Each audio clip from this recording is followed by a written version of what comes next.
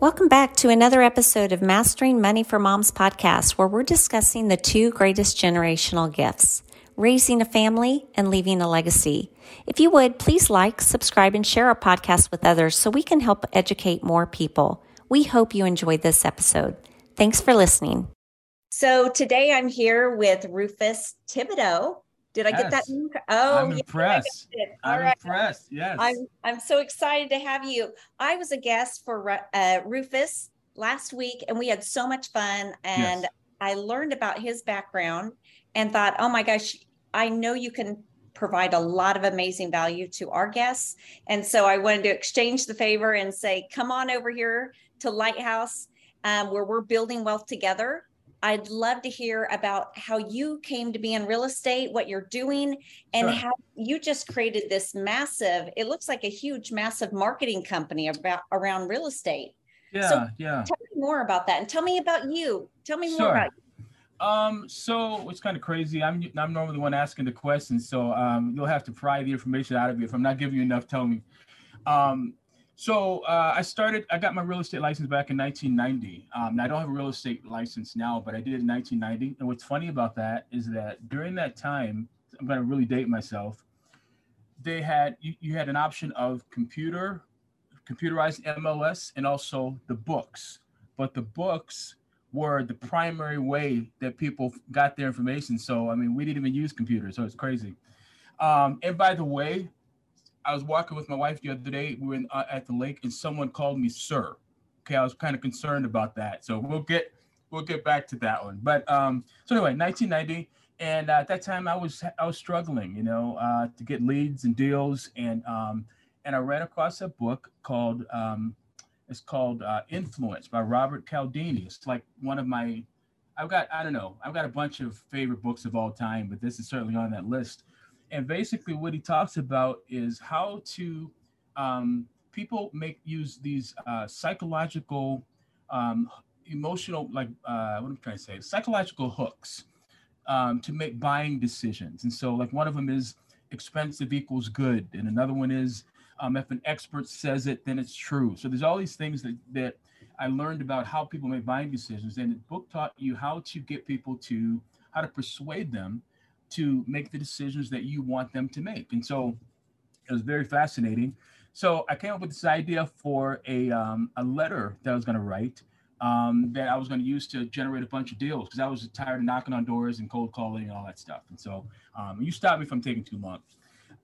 So I put together this letter. All my buddies laughed at me because real persuasion and real selling and real copywriting that gets people to respond, it doesn't look like traditional marketing. It's very, very different. And they thought it was crazy because it looked like something totally different than anything I had ever seen. It was, it was unprofessional. It was ugly. And so they discouraged me, but I put it out anyway. And I ended up generating like over 2,000 leads. I remember the number. It was 2,178 leads. And I closed a bunch of deals and made $673,000. That was in 1990, like 4 or 5. Over that year, it was crazy. So it was a lot of money, and it felt like a lot of money. And so, of course, they weren't laughing at me anymore. And that was the start of me, having an interest in advertising and marketing and copywriting. I didn't even know what that term meant. But I started learning about it, and it's just the idea of putting words on paper that persuades people to take action. So I started learning that, and ended up helping other people. They started hiring me to do work for them, and made a bunch of money, and ended up generating like about $350 million in sales it's probably over the last 29 years, so a long time, but that's a lot of money. And but what I decided to do, I started to, my passions are marketing and advertising and real estate. And so I started finding out that real estate investors, they have a really short lifespan. I mean, if you Google the term real estate investor failure rate, you'll see that 95% of real estate investors fail. That's a big number. And when I say that to people, they think, you're just making that up. And they've looked it up, and you'll see it. Boom. That's one of the first things, piece of information that will come up when you Google that. But anyway, and so I got tired of seeing so many real estate investors fail, and so I wanted to help. And so, and one of the primary reasons why they fail is because of the marketing. They're using marketing that doesn't work. I call it, they're like sheep that are, they're like following the crowd to their death, and they don't even realize it. So, so I committed all my time and energy to helping real estate investors, and so that's what I do now. That's where I'm focused 100%. So I started a podcast where I'm talking to people like yourself who are in the top 5% of successful real estate investors, because I feel like success leaves clues. And so rather than reinvent the wheel, I want to talk to somebody who's already succeeding, find out what they did, and then share that, that with the rest of the real estate investment community. And then I started a private Facebook group where I'm sharing, short training videos, ideas and tips about how you can generate more leads and deals. And I've got a what I call a mini email newsletter that I send out once a week with kind of a tip of the week. And so I do all of this stuff to try to add value, and to try to help to lower that 95% failure rate. And so kind of one podcast episode, one post, at a time. So that's me in a nutshell. Wow, there was so much in that. Yeah. You're blowing me away, first of all, with the 95% failure rate. It's crazy. By the same token, on the opposite side, you see that there are more millionaires created through real estate, right? Absolutely. Yeah. There are. So is that to say just the 5% are all the millionaires? Yeah. You know what's funny about that? I don't remember the exact statistic, but it's like 5% of the population owns 95% of the wealth. Wow. So yes. So there's a couple of statistics that I think about that's kind of crazy. So that's one. The other one is this. If you are in an industry, you don't know which way to go, what should I do, what strategy should I use, you look around and see what everybody else is doing, and you do the opposite. Yeah. Because most people are wrong. It's crazy. And that sounds outlandish, but that's the way that it is. And so, so there's only a very, very small percentage of people that are making the money. That's just, it's the 80-20. I mean, the 90-10. That's just the way it is. Yeah. Yeah. Well, congratulations to you for figuring it out and how to market appropriately, because I'll tell you what, that's one of the most difficult things for us in real estate is to figure out, okay, how do I market, and how much is too much? How much is enough? That's and just trying to find that balance there. And I can tell you that that's something I struggle with today is, I want to educate my population, but then by the same token, I don't want to come across as, vomiting all my knowledge on them either. Oh, sure. And, so it really is a fine line there of what does your audience even want to hear? I love your tip of the day. I think that's great. And I certainly don't want to give your trade secrets away because you've obviously worked really hard, but you said something really important, that success leaves clues. Yeah. So let me ask you, how did you figure that out? I mean, did you have a mentor along the way? So tell me more.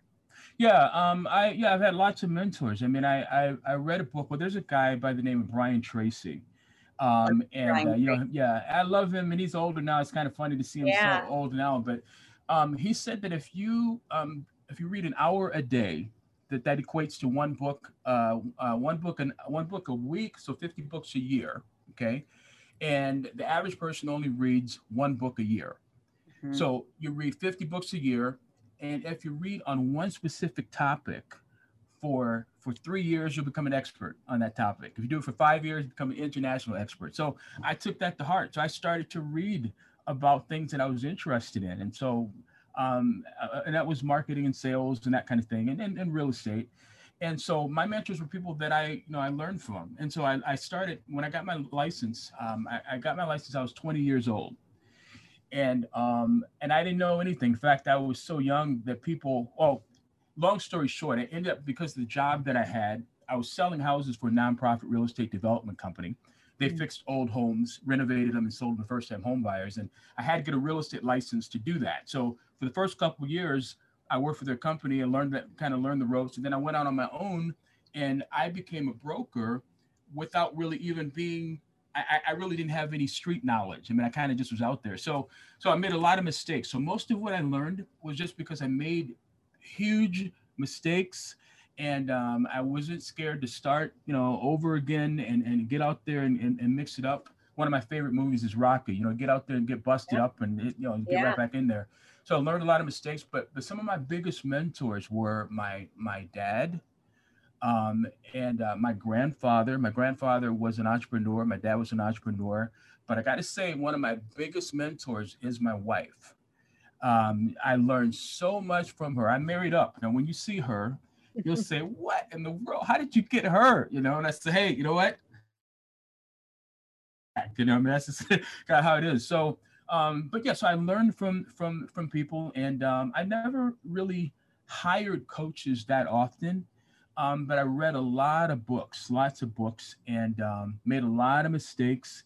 And yeah, that's how I learned. And so I learned early on, and then I was young enough to recover from them and move on. But they're valuable lessons. So I got to the point where I wasn't scared to make a mistake because I knew that all that was going to happen is I was going to get better, and I was going to learn how to, how to recover from that and get better, and then make the best decisions you can with the information you have. Then you get new information, make better decisions, and so that kind of is the cycle. You know what I mean? Yeah. So so that's it. I don't know if that answered the question. I was a little bit all over the place. Yeah. No, absolutely.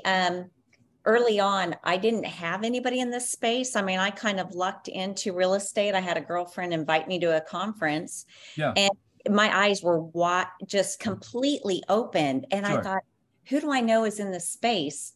And then I thought of the one person I knew. And so I just decided, I'm going to copy him. I'm just going to follow. He's having success. I'm just going to follow what he's doing. Yeah. And sure enough, it paved the path for me. And then I've hired some mentors along the road. Yeah. But you're right. Success does leave clues, and you're going to pay for your mistakes either by paying a mentor, or you're going to fall down and you're going to make them financially, right?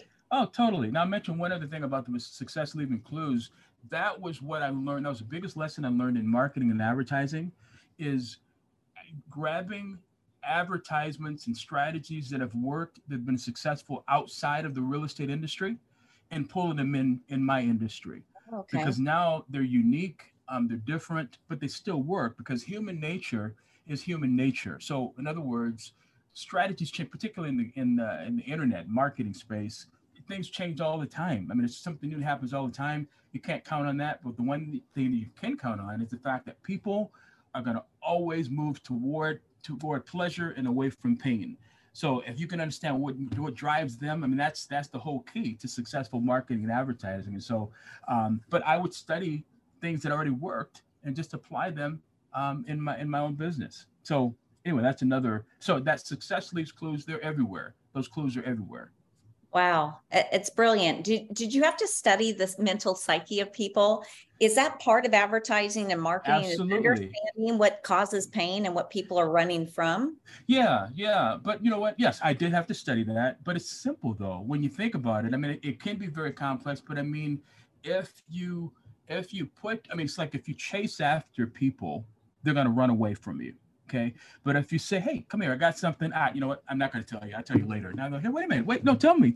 So you draw them in. And that's how con men work.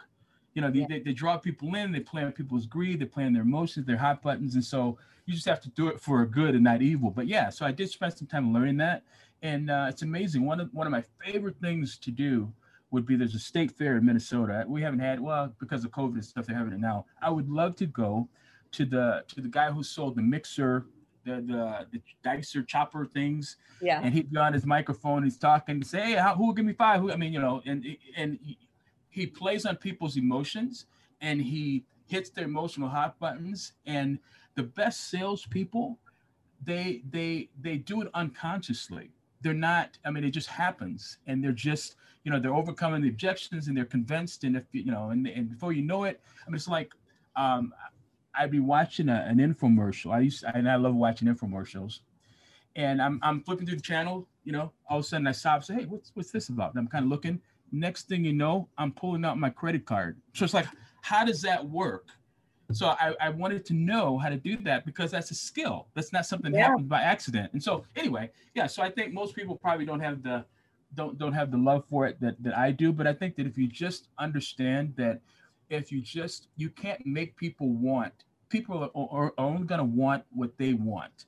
You just have to figure out how to help them to get what they want, how to show them that what you offer is going to get them what they want, because it's all about them. And as long as you remember that, I think that's one of the main keys. That's brilliant. Love that. Yeah. And it's so simple, right? Yeah. Okay. So tell me, let's go to real estate. And Yeah. what are you doing in real estate these days besides marketing, right? Yeah, sure. I do a lot of creative deals. That kind of is my bent. So a lot of owner financing deals, subject to, but mostly that kind of stuff. I do, and I'm doing more. I want to get into more bigger deals and more multifamily stuff. That's why I was so interested in what you had to say. But yeah, I mostly do those kinds of deals, and I just look for problems, that people, because I feel like we don't buy real estate as much as we're solving problems. So if you look for the problem, you'll find the real estate attached to it. So so that's what I'm doing. A lot of creative deals, a lot of owner financing stuff. So I think back in the day, when interest rates were 13%, 7 to 13%, seller financing made a whole lot of sense. Yeah. But in the last 4 to 5 years, when interest rates have been at historical lows, seller financing hasn't really been a thing. So, I came in when interest rates were starting to decline. Sure. And it's not a skill set that I ever learned. Yeah. But I think now the interest rates are going up, seller financing, I'm starting to hear that term a little more and more often. Yeah. So let me ask you, can you set us up and show us kind of what that looks like? How would you present say that I have a property for sale, it's $1 million and you want to buy it. How do you position that to where it's good for me and it's good for you too? Sure. First of all, it has to be a situation where selling that house, that you're in a situation where you've got to sell the house in order to solve or prevent a problem. Because if you're not in that situation, it's not going to work. So, so let's say that you got a promotion someplace, you were moving actually, and you bought another house out there, wherever you're at, thought this house was going to sell, but it didn't. So my question to you is, I want to find out what you're looking to do. I mean, are you looking, so do you have equity? Do you not have equity? What's most important, to get the mortgage paid off or just to get rid of the payment? Because you may say, well, you know what, I can't handle 2 payments. I got to get rid of this other payment. So then we just work out a deal, that I maybe take over that payment. And I say, hey, listen, how about if I take over that payment, and if I cover I maybe rent the house from you for a couple of years and then buy it, cash you out in maybe a year or 2, would you be open to something like that? Or, how about if you allow me to rent it and then buy it in a couple of years, I'll handle all the maintenance and repairs for, over that period of time. So, but none of that works unless you're in pain. So I can't just knock on your door and say, hey, listen, can I take over your payment? Hey, can I? And so the other thing is that seller financing to me is a generic term like Kleenex. So in other words, people think, hey, seller financing, oh, you must be talking about a contract for deed. Oh, you must be talking about, but to me, it's any opportunity to buy a property, I would call it on layaway. So in other words, I buy now but pay later or pay over time. And so again, if your primary concern is that you've got 2 payments of $2,000 each, and you may say, hey, I can't keep making that. All you want is to get rid of the payment. Well, now we have something to talk about.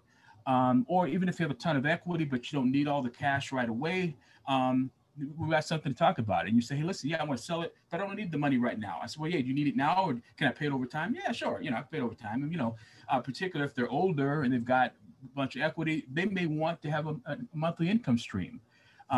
So you just have to think a little bit outside of the box and not be stuck on one particular strategy.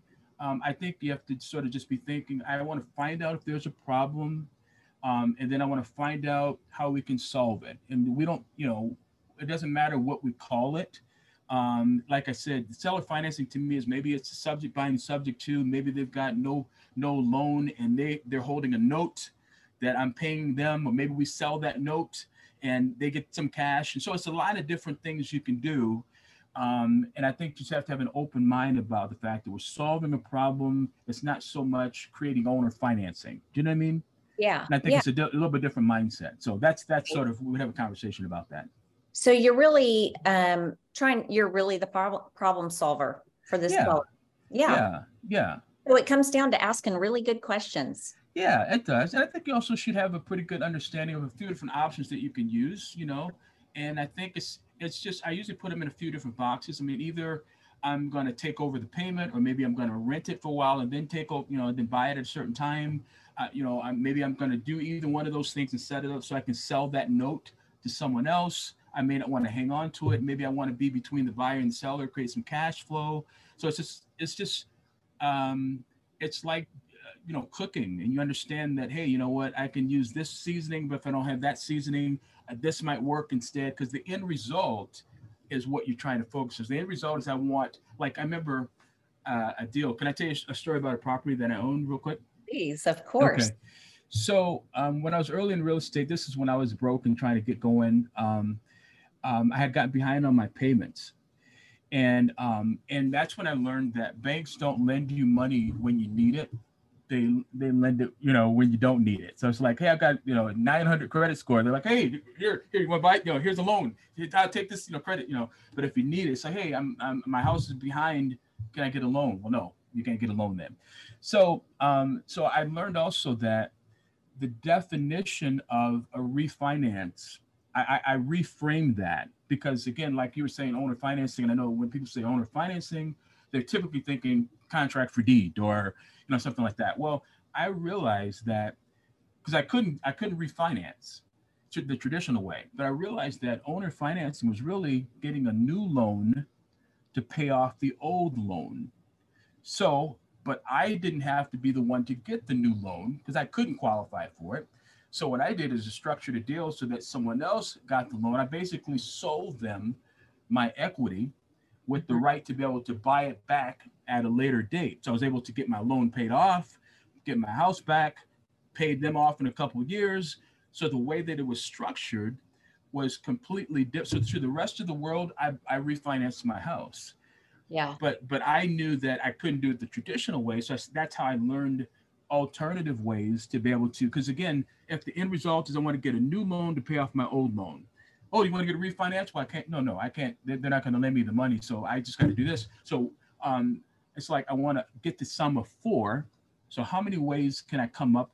What do I need to get the sum of 4? Well, you can do 2 plus 2. Well, sure. But what else can you do? Well, you can do 10 minus 6. And I mean, so there's all different ways that you can. So it's like, what do you want to achieve, and figure out all the ways that you can, what you can do to achieve that goal. And I think that makes you a great, I mean, that's what entrepreneurs do. I mean, I think that they're solving problems, figuring out how to do that.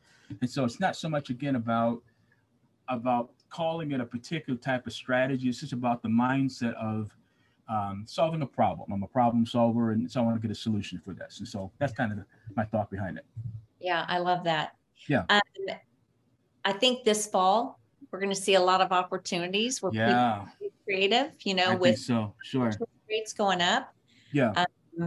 So what do you think this next year holds for you? Are you going to be in the buying mode? Are you going to, I mean, do you look at next season of, real estate as a buying opportunity, or do you look at it as I'm going to hold my cash under the mattress and just put her down for a little bit? Sure. I'm always buying because I think that you have to constantly be moving. I mean, because I think that, the idea of saving money, I mean, I mean, like Robert Kiyosaki, he's another one of my favorite authors. I mean, so the thought process that a $1 million or $1 billion entrepreneur has is completely different. And so so there's no, good market, bad markets. There's just opportunity. I mean, there's just as much opportunity in a quote bad market as there is in a good market. You just have to know what to look for. Right. And so again, if you're looking for a for sale sign, I remember someone told me that if you're buying houses with a for sale sign in front of it, the money's already been made. It's already been made. And so you have to create the opportunity. You're not looking for the opportunity, you create it. And that's a completely different mindset. So I'm always buying. I'm always looking to buy, and I'm always looking to do deals. And I'm always looking to create win-win opportunities for people. And that's how I'm able to put together a deal, because I'm helping people. I'm not, it's a win-win. It's not just me trying to, steal their equity. You know what I mean? So completely different thought process. That's so great. I love you say you're trying to create a win-win for both. Yeah. That you want everybody to feel good when they leave. Absolutely. Yeah. Because you don't want to burn that bridge, because now you have an opportunity maybe to come back again, So Sure. Yeah, absolutely. Well, that's wonderful. You provided so many nuggets. I know people are going to flood your inbox. Oh, I hope so. They're going to want to take advantage of all your marketing nuggets that you said that you've learned over the course of your experience here in real estate. And then also how to do creative financing. That is a really big misnomer out there that a lot of people have the expertise in. So how can people find you? What's the best way to connect with you? The best way probably is my website, the reimarketingguy.com, or I'm on Facebook. You can go to find Rufus Thibodeaux on Facebook. I would say those are probably the ways, but through my website, you can get to all of that through that. So my number, you can call me, text me, 612-483-4982. My wife would probably say, why are you giving your number out like that? My wife is, but wives are that way, I'm sure, it's like, hey, honey, don't do that, Right. So, but anyway, that's probably the best way. I'm a big texting person. I'm on my phone all the time. So I love it. Yeah. Well, when you're doing what you love, it's never work. I agree. Yeah. Well, I am so blessed to know you, and Thank you. Not wait to flood your inbox with my own questions. Well, thank you. I look forward to that. Yeah. And I look forward to continuing our conversation and growing right along with you. Absolutely. We haven't even talked about the big deals. I want to learn how to put together those big deals and raise money and all that stuff. So we have to talk again for sure. We do. Absolutely. Well, thank you for your time this evening, and I will circle back to you and have you on another time. Sounds good. Thanks again. Thank you. Sure. Bye-bye. Bye-bye. Thank you so much for listening to this episode of Mastering Money for Moms podcast. If you enjoyed the podcast, please subscribe, follow, and leave a rating or review, because it helps support the growth of this podcast. Also, I'd be so grateful if you would please share our podcast on Instagram and tag me at Mastering Money for Moms to help us grow our community of mothers. We'll see you on the next episode of Mastering Money for Moms.